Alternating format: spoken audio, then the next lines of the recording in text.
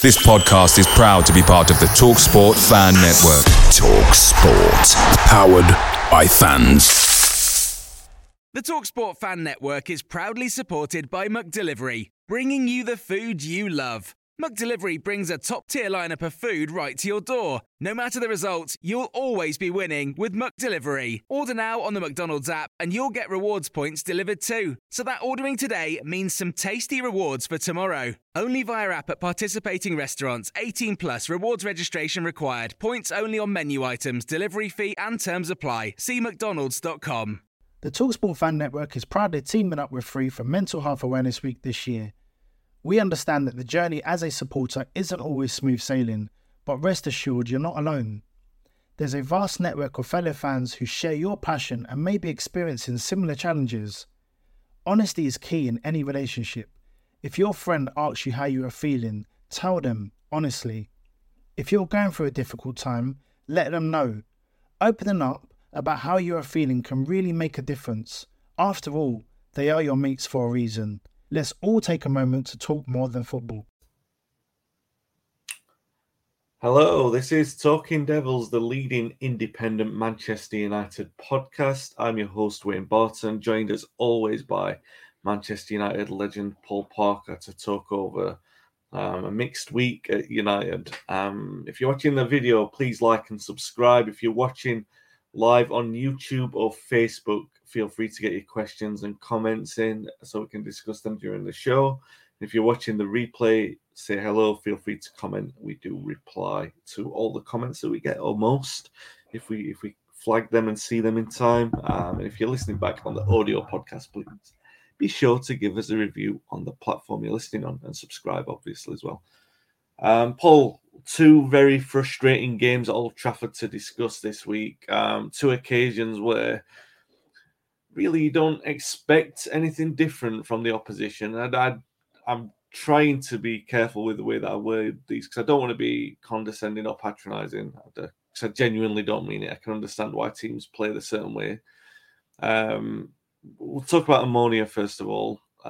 Great travelling support. They brought a great number and they were loud. They were fantastic.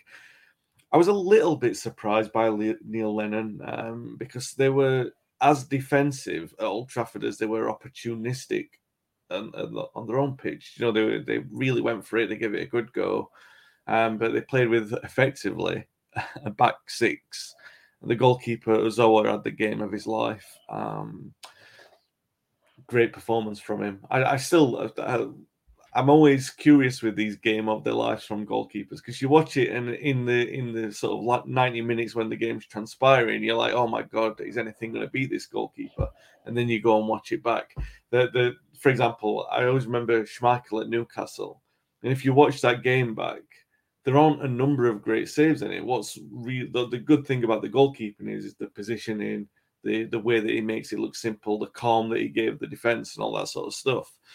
So, when you watch the highlights back, there aren't that many outstanding saves from Uzoa that you think, oh, they were outstanding. Like that save was outstanding. Maybe the first one from Rashford, but apart from that, you might put it down to poor finishing. And success in the game eventually came through perseverance and an introduction of a different threat, because I think what really did for them in the end, because they were very resilient, they were very organised, they concentrated, they were very disciplined. But when you bring on the different threats in a game like that, and a team's got something different to concentrate on, like Eriksen comes on, he creates things. Sancho is obviously, up and down at the moment, but he's still a different threat. McTominay is a very different kind of player to the other midfielders that we had. And sometimes even that difference in the way that it changes the players' levels of concentration, which need to be on point for 90-odd minutes, can do for it. And I think, I'm not trying to do United too much of a disservice because they did keep going for it. And it was an evening of frustration and patience. But when I'm trying to calculate what exactly made the change, it was probably just that, wasn't it? They put on some different bodies. It gave the Cypriots something different to think about. And in that moment, United just kept knocking and finally found the way through. I think we have to say that the difference in quality of the individuals made a difference. Really, that's what it was about more than anything. And they held on as long as it was 0-0. They were going to keep fighting. And when you come against these sides, it's so important to score that first goal as early as possible. Yeah. It's as early to put them back on their heels, really. Yeah. So and it never materialised. I'm sure everyone in that stadium was just panic, edgy about it. Were they gonna break away? Were they gonna go and nick a goal? But like you said, you do have maybe different players, different threats. Generally, you don't bring on Scott McTominay to win a game of football. It's not the normal thing you'd normally do, but he goes and does it. There's a lot, there was a lot of bodies in the box, and they were defending for their lives. And in a certain way, you feel, you should feel sorry for them. But if you actually come to a ground and you start with the whole thing is about being negative and really showing no aspirations to go out and score a goal, sometimes, as far as I'm concerned, you deserve what you get in the end. But still, given even Manchester United's levels at this moment, they should be doing better than what they did. And that's the most disappointing thing. And as we saw with yesterday, creativity is a problem because creativity was sitting on the bench in the Europa League game, and creativity wasn't there for 90 minutes yesterday because there was a home ill. And again, it's a big problem for Manchester United. Yeah, let's talk about Newcastle there. Newcastle, you're right. First and foremost, from a United perspective, they didn't create enough. They weren't aggressive enough, perhaps in certain moments. And when you draw a game 0-0 at home, then the onus is on you, and you've got to look at yourself in the mirror. But I'm not making any excuses for United at all. But if you look at Newcastle, they played with such ambition against Man City, and yesterday we did see a team that was bordering on ridiculous. They were throwing themselves to the ground all the time, wasting time, and there were some terrible refereeing decisions that we'll get to as well. On one occasion, though, it was in the second half, they stopped the game for treatment, and as soon as the game was about to resume, another Newcastle player dropped down. It was like, how is that? I mean, I'm 41, Paul, and I've never seen anything as ridiculous as that. Do you think that, I know that, they're playing a game or whatever. The onus is on United to break them down. And we'll talk about United in a moment. But what did you make of sort of Newcastle's approach yesterday? I've seen it all before. I think you remember, if I actually come out and say a team to you, if you can remember about it, because everyone seems to remember once and then they get relegated, is Bournemouth. Yeah, that's what Bournemouth do. And you look where their management team come from, and that says it all. And that's what they do. Bournemouth did it every single game. The moment Bournemouth, and be honest, if they'd have gone 1-0 up Newcastle, then it would have been worse than what it was. That's what an Eddie Howe team do. As much as he comes, you see him on TV, and he's like this blonde-haired, blue-eyed boy, smiley, and looks everything.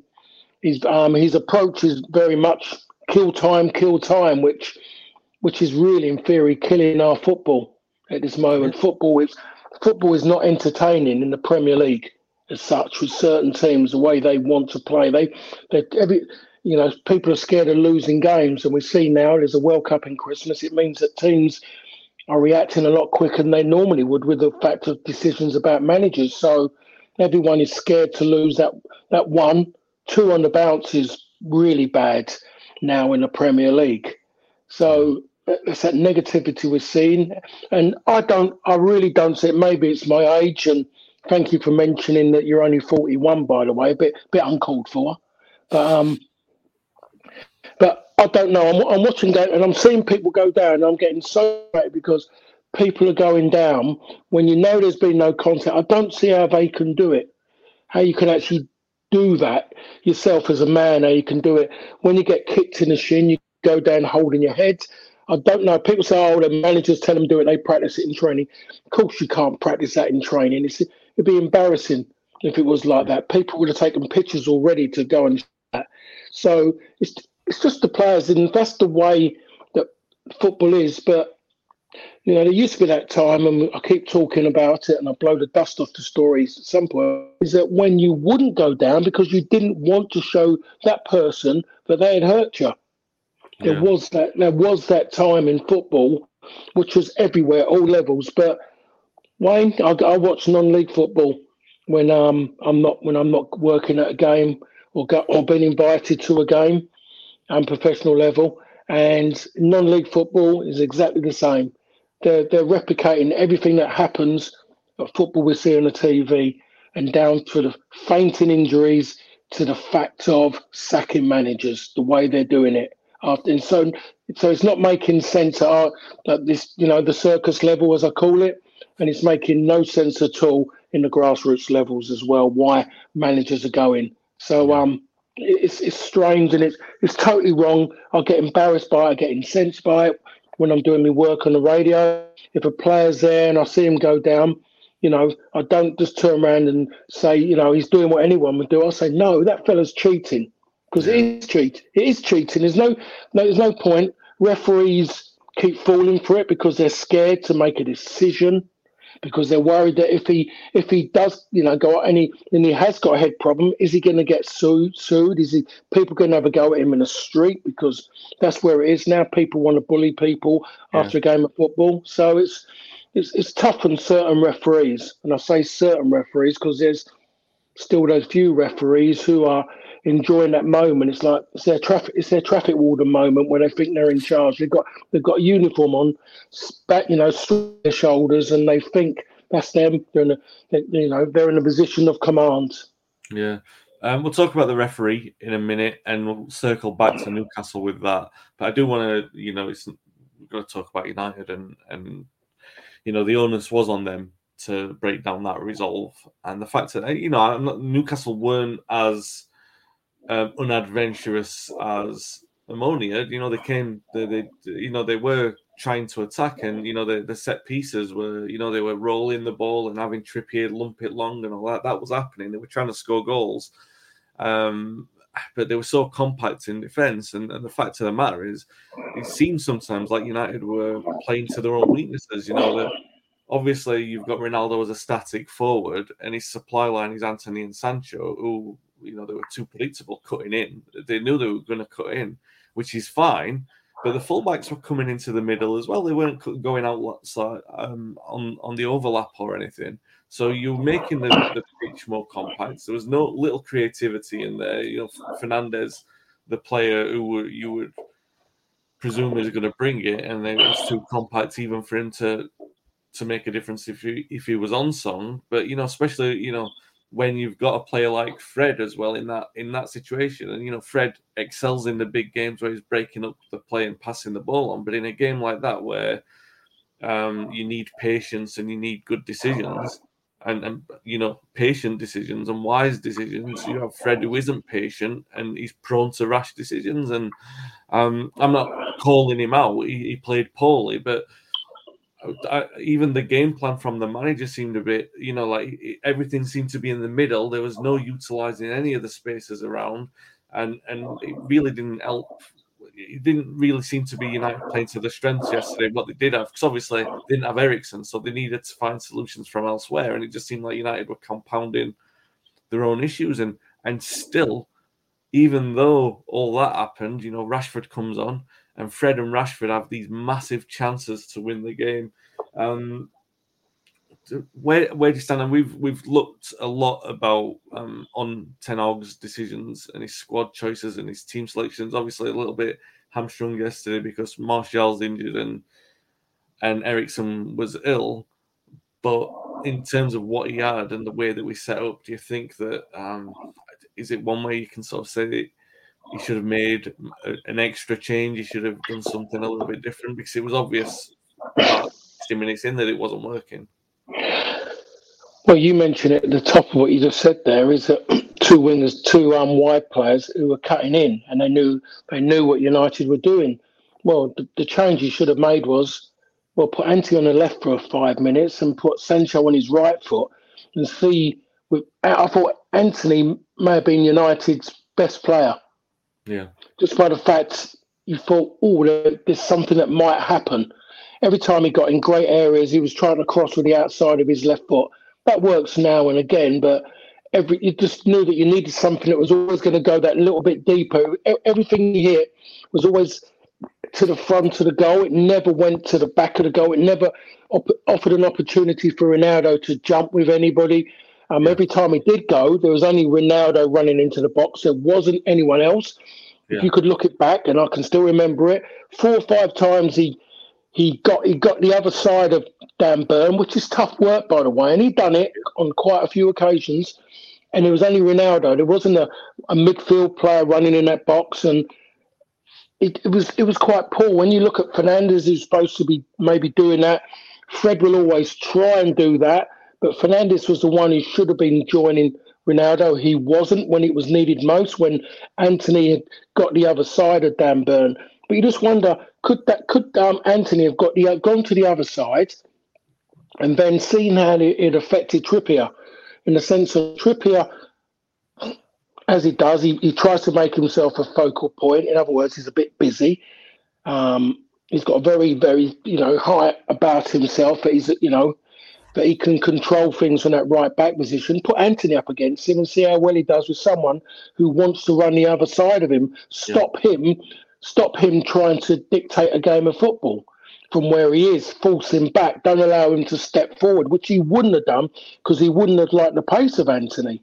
Yeah. That's the first time I've really seen that pace. And then get Sancho with his movement with the ball, trying to tie those long legs of Dan Burn. Tie him up, or see if he could get round the other side of him and put crosses in with his right foot, so they're coming away from the goal for Ronaldo to attack. And he never done that. I think there was maybe the opportunity to try something different from the bench as well, just to change it up. And again, it did need, both sides really did need to change it up, but Newcastle were never going to change because for them it was a competent away performance.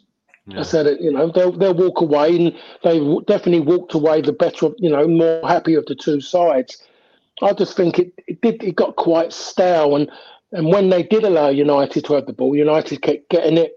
How many times did they go back over the halfway line with it when initially they was on the edge of their box? Yeah. And I think a lot of that, and I'm going to say this, and if people want to moan about it, I think they've got to understand that prior to everything we've been through in the last 2 years, I'm still allowed an opinion. It's not called an agenda, it's called an opinion. And then I'm going to try and explain why I'm saying it. So it's not about one person, but it's about that one person is frustrating. And it is Fernandes. And if those people want to watch a game and see what Fernandes does and how that game was, it needed Fernandes to become Manchester United's creative force. But what he went and done when the game slowed down, he went and stood on the same line as Ronaldo and where Anthony was playing and where Sancho was playing. So you end up with 4 players on the back line, and Newcastle defenders just closed in, and they just actually said, try and play the ball into them. And Fernandes wasn't helping his teammates because every time he was showing up and putting his arms in the air, he never knew that there was a player standing directly behind him. But what he does, he throws his arms up in the air. And that's every time, that's what he kept doing. So every commentator would have been saying, oh, he's getting frustrated. But it's in a manner that it's that player's fault with the ball at his feet. It's not their fault. They can't give the ball to someone with 3 players around him who at the moment, if they give it to him and he loses it, they're counter-attacking and hitting a defence which is quite spread out because they've got the ball. Yeah. They're trying to keep the ball. So he needed to pull out, may have dragged someone with him, and needed to get on the ball because he was maybe the most creative player, or allegedly, in that team without Eriksen now in that central role. So it was a big problem. And Fernandes is a problem at this moment in time, the way United are playing. I just don't know how you can get the best out of him at this moment in time because he wants. Go on, sorry. No, he did. Like the observation that you made there, it was one that I was thinking about in the second half. It seemed like he was playing as a striker alongside Ronaldo, and I was like, "That's not your responsibility. You've got to be back, especially at this moment in time, because we're not creating anything." You're absolutely right with that. Yeah, but I don't mind it because he generally ends up in that position because he makes a run forward again. He's running and he's throwing his arms up in the air like my 16-month-old granddaughter. He's running like that, trying to say, "Give me the ball." You couldn't give him the ball because the defence was so tight. But the moment he makes that run, his body language is and he stands there then he's in that line. He doesn't try to come round and try and say, "Right, okay, I'm going to go and do it. I'm going to go and try something else." I just want him not to be so selfish and about himself. I want him, he's wearing the armband, which means he's captain, earn that respect to being a captain and talk to people. Try and be positive with people. When you make a run, they don't give it to you, then go and make another run. But don't throw your arms up and saying, like you're saying to 74,000 Manchester United fans, "It's not my fault they didn't give me the ball."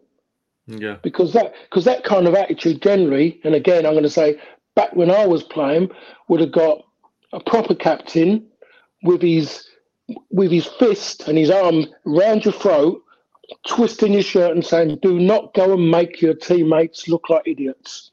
yeah, Which was poor. So I'll say this again for the people who think that I've got an agenda. I haven't got an agenda. I'm just picking out things, and normally it's the same player, and everyone is seeing it. Seeing it. It's not good. It's not good at all because thinking as a player, as an ex-player, thinking how the modern day footballer is today, is that they're not happy. They're not happy with that man and the way he's conducting themselves. And some of them are saying, "Why has he got the armband?" They would never say it. They'll come out and say all the usual stuff. "Oh, he's a great captain. He's this, he's that." They won't tell you the truth because someone's got a camera in their face, someone's going to write it down, or someone's got a mic that's going to go. But they can't be happy with him and the way he conducts himself on the field as a captain. Yeah, it's a tough one because you don't know how much of it. The issue is the direction, right? Because you don't know if this is Bruno doing his own thing, like does he like to take up that position as a second striker, or is this the direction from the manager? And you would presume it's got to be the latter, that Ten Hag's telling him to do it, but he doesn't. Wayne, I'm not a coach. I'm not, but I know that the moment he makes that run into there, and he doesn't come off, there's not a ball played through. He's got to step away, and he's got to step and virtually become the playmaker again. Brian Robson used to make those kind of runs. If Robbo didn't get the ball, he wouldn't just suddenly stay in. Once that passage of play had stopped and the ball come out, Robbo would then position himself so he's facing the goal again, so he could see what's going to happen next, and he could make play happen again. That's what Robbo would do. That's what Roy would have done in his prime. Paul Ince would have done exactly the same. I mean, you look at Scholesy. Scholesy used to make the odd, but Scholesy would come out and look to face the play because that was a strength. Back to play, standing there waiting for the ball isn't the strength of those players I've named, nor is it a strength of Fernandes either. So Ten Hag isn't telling him to do that. He is doing that off his own back. Yeah. It's interesting because Scholes was doing. He did he's been doing a couple of podcasts with Gary Neville lately, and I watched one of them, and he was talking about receiving the ball on the half turn, and you don't often see midfielders do that, and you definitely don't see the United midfielders do that, and maybe that's something to look at. Let's get on to the referee, Craig Pawson. So there was a possible penalty on Wilson in the first half. Now that looked like a shoulder barge from Varane, and in the second half, Rashford was knocked over with a shoulder barge, and the referee, he very clearly indicated, look, that was a shoulder. Do you know what I mean? So that was the rule that he was taking with that. All right, fair enough. There was a penalty appeal on Sancho when the leg came round. On first viewing, I thought it was a penalty. On second viewing, I wasn't so sure, but then I saw the angle where there's definite contact and he's sort of knocked down. So I don't understand why that one wasn't given on appeal. And then the Ronaldo, I don't know if I don't know how to call it a disallowed goal because Pawson blows, and the kick is taken from the player. And Newcastle played this game the entire. They play. You will know. You watched it. They played this. This routine was played throughout the 90 minutes, where one player would just roll the ball, and then either Trippier would lump it long or the goalkeeper would lump it long. The ball was in play, and that's how they played it. So that was their technique of playing that all game. So if the ball's in play from the minute the referee's blown his whistle and the player's kicked it, Ronaldo's entitled to score that goal. And I don't understand how the referee can say that that's not a goal. I honestly, that's one of the, and we all remember Roy Carroll, his wonder save against Spurs, where he somehow clawed the ball out from behind the line, and we still don't know how he managed to do it. But that's up there with, and you might see this very differently, Paul, because you might see it as like, it's just one of those things. But I thought it was a ludicrous decision. I don't know how the referee has got the temerity. I somewhat understand why he didn't give the Sancho pen, because he's probably thinking, I should have given that Wilson one, and he's equaling it out, because that's what referees do. But the Ronaldo one, I can't get my head around it. Beyond that, he obviously didn't have a great control on the game, considering the way that the Newcastle players were falling down. What did you make of those big calls yesterday? Because for me, they seemed, and I don't know if I'm just like reacting like I'm a bit annoyed as a United fan and we didn't break them down, and that would have been the difference between winning and losing. Maybe I'm a bit grumpy about that, considering the way that they played as well. What did you make of the decisions? I wouldn't say I was 100% on both of those. The Wilson one, I felt Varane and I think it was Shaw, wasn't it? Yeah. Both of them made a little bit of a pig's ear of that indecision. Could the referee have given that? I don't think there was a big enough Varane to step to crossing. There wasn't big enough one there to give that as a penalty. The one with Sancho, no. If anything, he overcooked it when he went down. Overcooked it. There wasn't anything natural in the way he went down. When in theory as well, he should have maybe done something with the ball a lot earlier. He dallied on the ball for too long, and looking on the other side of it when he had an opportunity to take a shot or put someone in. But both of those challenges, and I always say this, is that if they're outside the box, they'll be given a fouls. Yeah. There's a different kind of foul needed in the box. Strange, but so it's true. It's a different kind of foul. The Ronaldo one, I called it a goal. Called it a goal. And that time, there was a referee's whistle. There's a referee's whistle. If the goalkeeper had picked the ball up, I think there was a good pick the ball up to put it somewhere more comfortable where he wanted it. I think there's every chance a referee could have booked the goalkeeper for handball. Yeah. But definitely that ball was played to play the game again. And as you said, I did find it strange how Newcastle always kept every free kick was always touched. Even from the goal kicks, they touched it to the goalkeeper. Yeah, I don't know. I don't know. Strange system, but that's what they always done. And Ronaldo, being clever, being quite sharp, and loving to score goals, saw an opportunity to go and do something. And the moment he stood there, I thought to myself, why does he look like that? I thought to myself, that's a bit strange. He looks like does he think it's like indirect or something that he can maybe go and nick it off the second one? It seemed a bit strange, but he didn't. And you watch it, and you've seen it, Wayne, and I've watched it again, and I've watched what he's doing, and he was like creeping. He's creeping there, and he knew it. He'd read the situation. The only problem, as far as I'm concerned, is that the referee bottled the situation. Yeah, massively. I think he bottled the situation, referee, and he just went with what he thought. Well, he was just giving it back to him. I'll be interested today when I watch it. I watch it after this show we're doing. I'll watch it on Ref Watch and see what's said in there. The in-house referee says on there about it. But I don't see why. It doesn't make sense why he didn't give that goal, and it didn't make even more sense why he booked Ronaldo. Yeah. After that, it was just, it wasn't as if he was running out the wall trying to kicking the ball away. Yeah. He's gone there generally believing that. So that's the problem with referees. Referees now have become robots. Referees now majority of them now, their game is run by that machine on the halfway line or wherever it is in a football ground.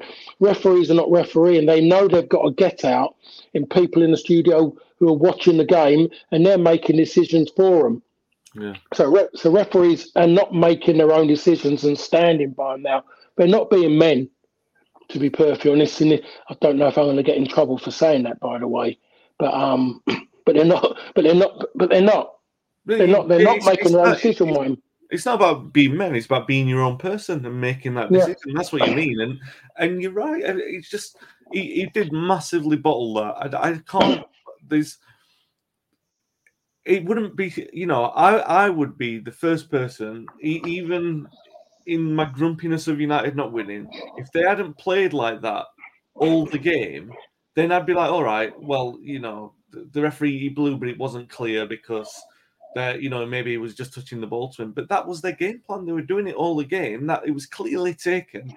And how he didn't take that. How no one actually spoke to him in this day and age when you've got all that technology. No one talked to him, and then to book Ronaldo for protesting because he made the mistake sums up today's referees because they think if they double down on it that way, it's avoiding the thing. It's ridiculous. Honestly, it was. And United are culpable. United are culpable because they should have scored other than that, or they should have tried to create. They don't have a divine right to win. The other thing is I know Eddie Howe is there doing what Eddie Howe does. He's quite happy to be in this job as I guess a stopgap until they properly challenge him for something because he knows he's not going to be there when they challenge him for the Champions League. I just think how you can look at, and a lot of Newcastle fans are getting a little bit uppity about it, and there are a lot knocking on my door on Twitter this morning because I'm complaining about the decisions. But it's like they've suddenly got a voice after years because the club's been sport washed into accepting this, and it's like, wow, I watched them play against City early in the season, and they were so entertaining, and then don't get me wrong. They were kind of time wasters when they came to Old Trafford last season until we scored. But yesterday was very, very peculiar.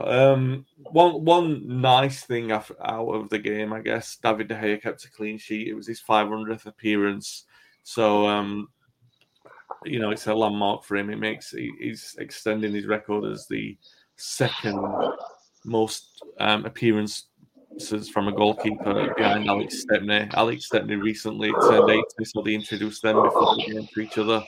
De Gea should pass Stepney's appearance record this season, and after early season shakes, he looks like he's kind of getting on board with Ten Hag style of play. Apart from this incessant tendency to play these goal kicks short, which we're still doing as we did yesterday. Anyway, so we'll talk about Spurs then. Spurs are the next game. We play them at Old Trafford on Wednesday, 8:15 kickoff. Absolutely fantastic. Said nobody at all. Just one defeat for Spurs all season at Arsenal. Other than that, they've been very consistent. Paul Kane's in good form at the moment. Son's in good form always. Anyway, so they're looking tricky. The good for Spurs is that Conte's got them looking more resolute than what you would normally see at a Spurs side. You watch Spurs a lot. What do you make of them? What do you reckon of the task that's facing United on Wednesday? They're boring. They're bland. But I mean, they've lost to Arsenal. There hasn't been many games that they have deserved to win, to be perfectly honest. You mentioned about Harry Kane. Harry Kane has scored goals. That's all that Harry Kane has done because his general play has been poor. Okay. We've seen that, and as much as everybody wants to say it, and I'm sure other people will see things differently, he's not really the threat. The threat is Son, really. He's the threat. He's the one who had not a poor start. It just wasn't there for him. Things weren't going right. The press suddenly put him under pressure. The media. No one went at Harry Kane. when he was just as bad, really, maybe even worse because he wasn't touching the ball. Son was always going looking for the ball. It was a case of dropping him when it should have been Theory dropping Kane and putting Richarlison with Son, getting those two together, two workaholics who I think, knowing what Conte's like, that's what he likes. He likes players who want to work and at all areas of the park. But in general, they've just about got over the line, Spurs, in their performances and their results. The results have masked over some poor performances, to be perfectly honest. And United have really got to show a little bit more. This could be quite a terrible game in theory because you've got two sides. This game normally is a big game when it's at Old Trafford. When Tottenham come in, it's quite, many have seen a bit of flamboyancy, two sides who have all those kind of players, the razzmatazz that go with it. But Spurs at the moment, I was at the Spurs v Wolves game and ended up staying behind. I was working, ended up being invited by a lot of the ex-players who work around the ground. I went into one of their boxes. Blimey, this box was like a West End blooming apartment. It was beautiful. So I'm in there with a lot of the old players, and one of their greatest players turned around and used the word saying, "This must be one of the most uncreative Tottenham sides I've ever seen in my life." Wow. That's what he said. That person. He played in central midfield for them for quite a number of seasons. So that's as far as I go with that. But it was, and I was there, and that's what I'd been saying. And when I worked that game on the radio about, I'd never seen a Spurs side who had lacked so many ideas in midfield. So United I'm hoping that Eriksen's going to be fine to be able to play against his old team, because they're gonna need him, because the game's going to need Eriksen out there, by the way, because he will be the most creative player on that pitch, without a shadow of a doubt if he plays, and they're going to need him. And one thing as well, what they're going to have to create opportunities to score goals and not maybe miss golden opportunities as they did yesterday, Manchester United. Yeah. So this game normally is one that is always marked on the calendar. Always, this game, Manchester United v Tottenham, it's not being talked about at this moment in time. And you're quite right. In years past, this was like the entertainers' game, wasn't it? It was like, two teams are going to play football, and you just don't. I'm not saying United won't try and play, but you don't know what to expect. Apart from the fact that you don't anticipate a lot of entertainment, which is strange to say for one of those games. And that's going to be followed by Chelsea away. So we're going to be talking about two big games next week. Chelsea away. So it was a mixed start for them, and then they sacked Tuchel. And it was a bit of a shock when they sacked him. They hired Graham Potter, which possibly even a bigger shock considering the nature of the managers that they normally hire. And he's had a really good start to life as Chelsea manager. He obviously did fantastic things at Brighton. Everybody loved him there. He really rebuilt that club, but I mean, they've got a great structure there as well, Brighton.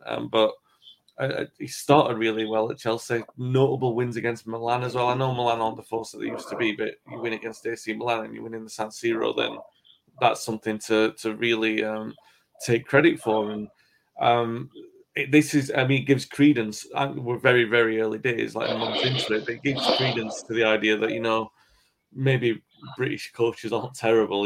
Graham Potter has started really well, so it's going to be a massively tough game for you. It always is at Chelsea, but especially so because of the confidence that they're currently going to have. Yeah, without a doubt, that game. So I just look. Chelsea have changed. The Tuchel situation was down more to the fact of, I think, the relationship with him and the new owner. Yeah.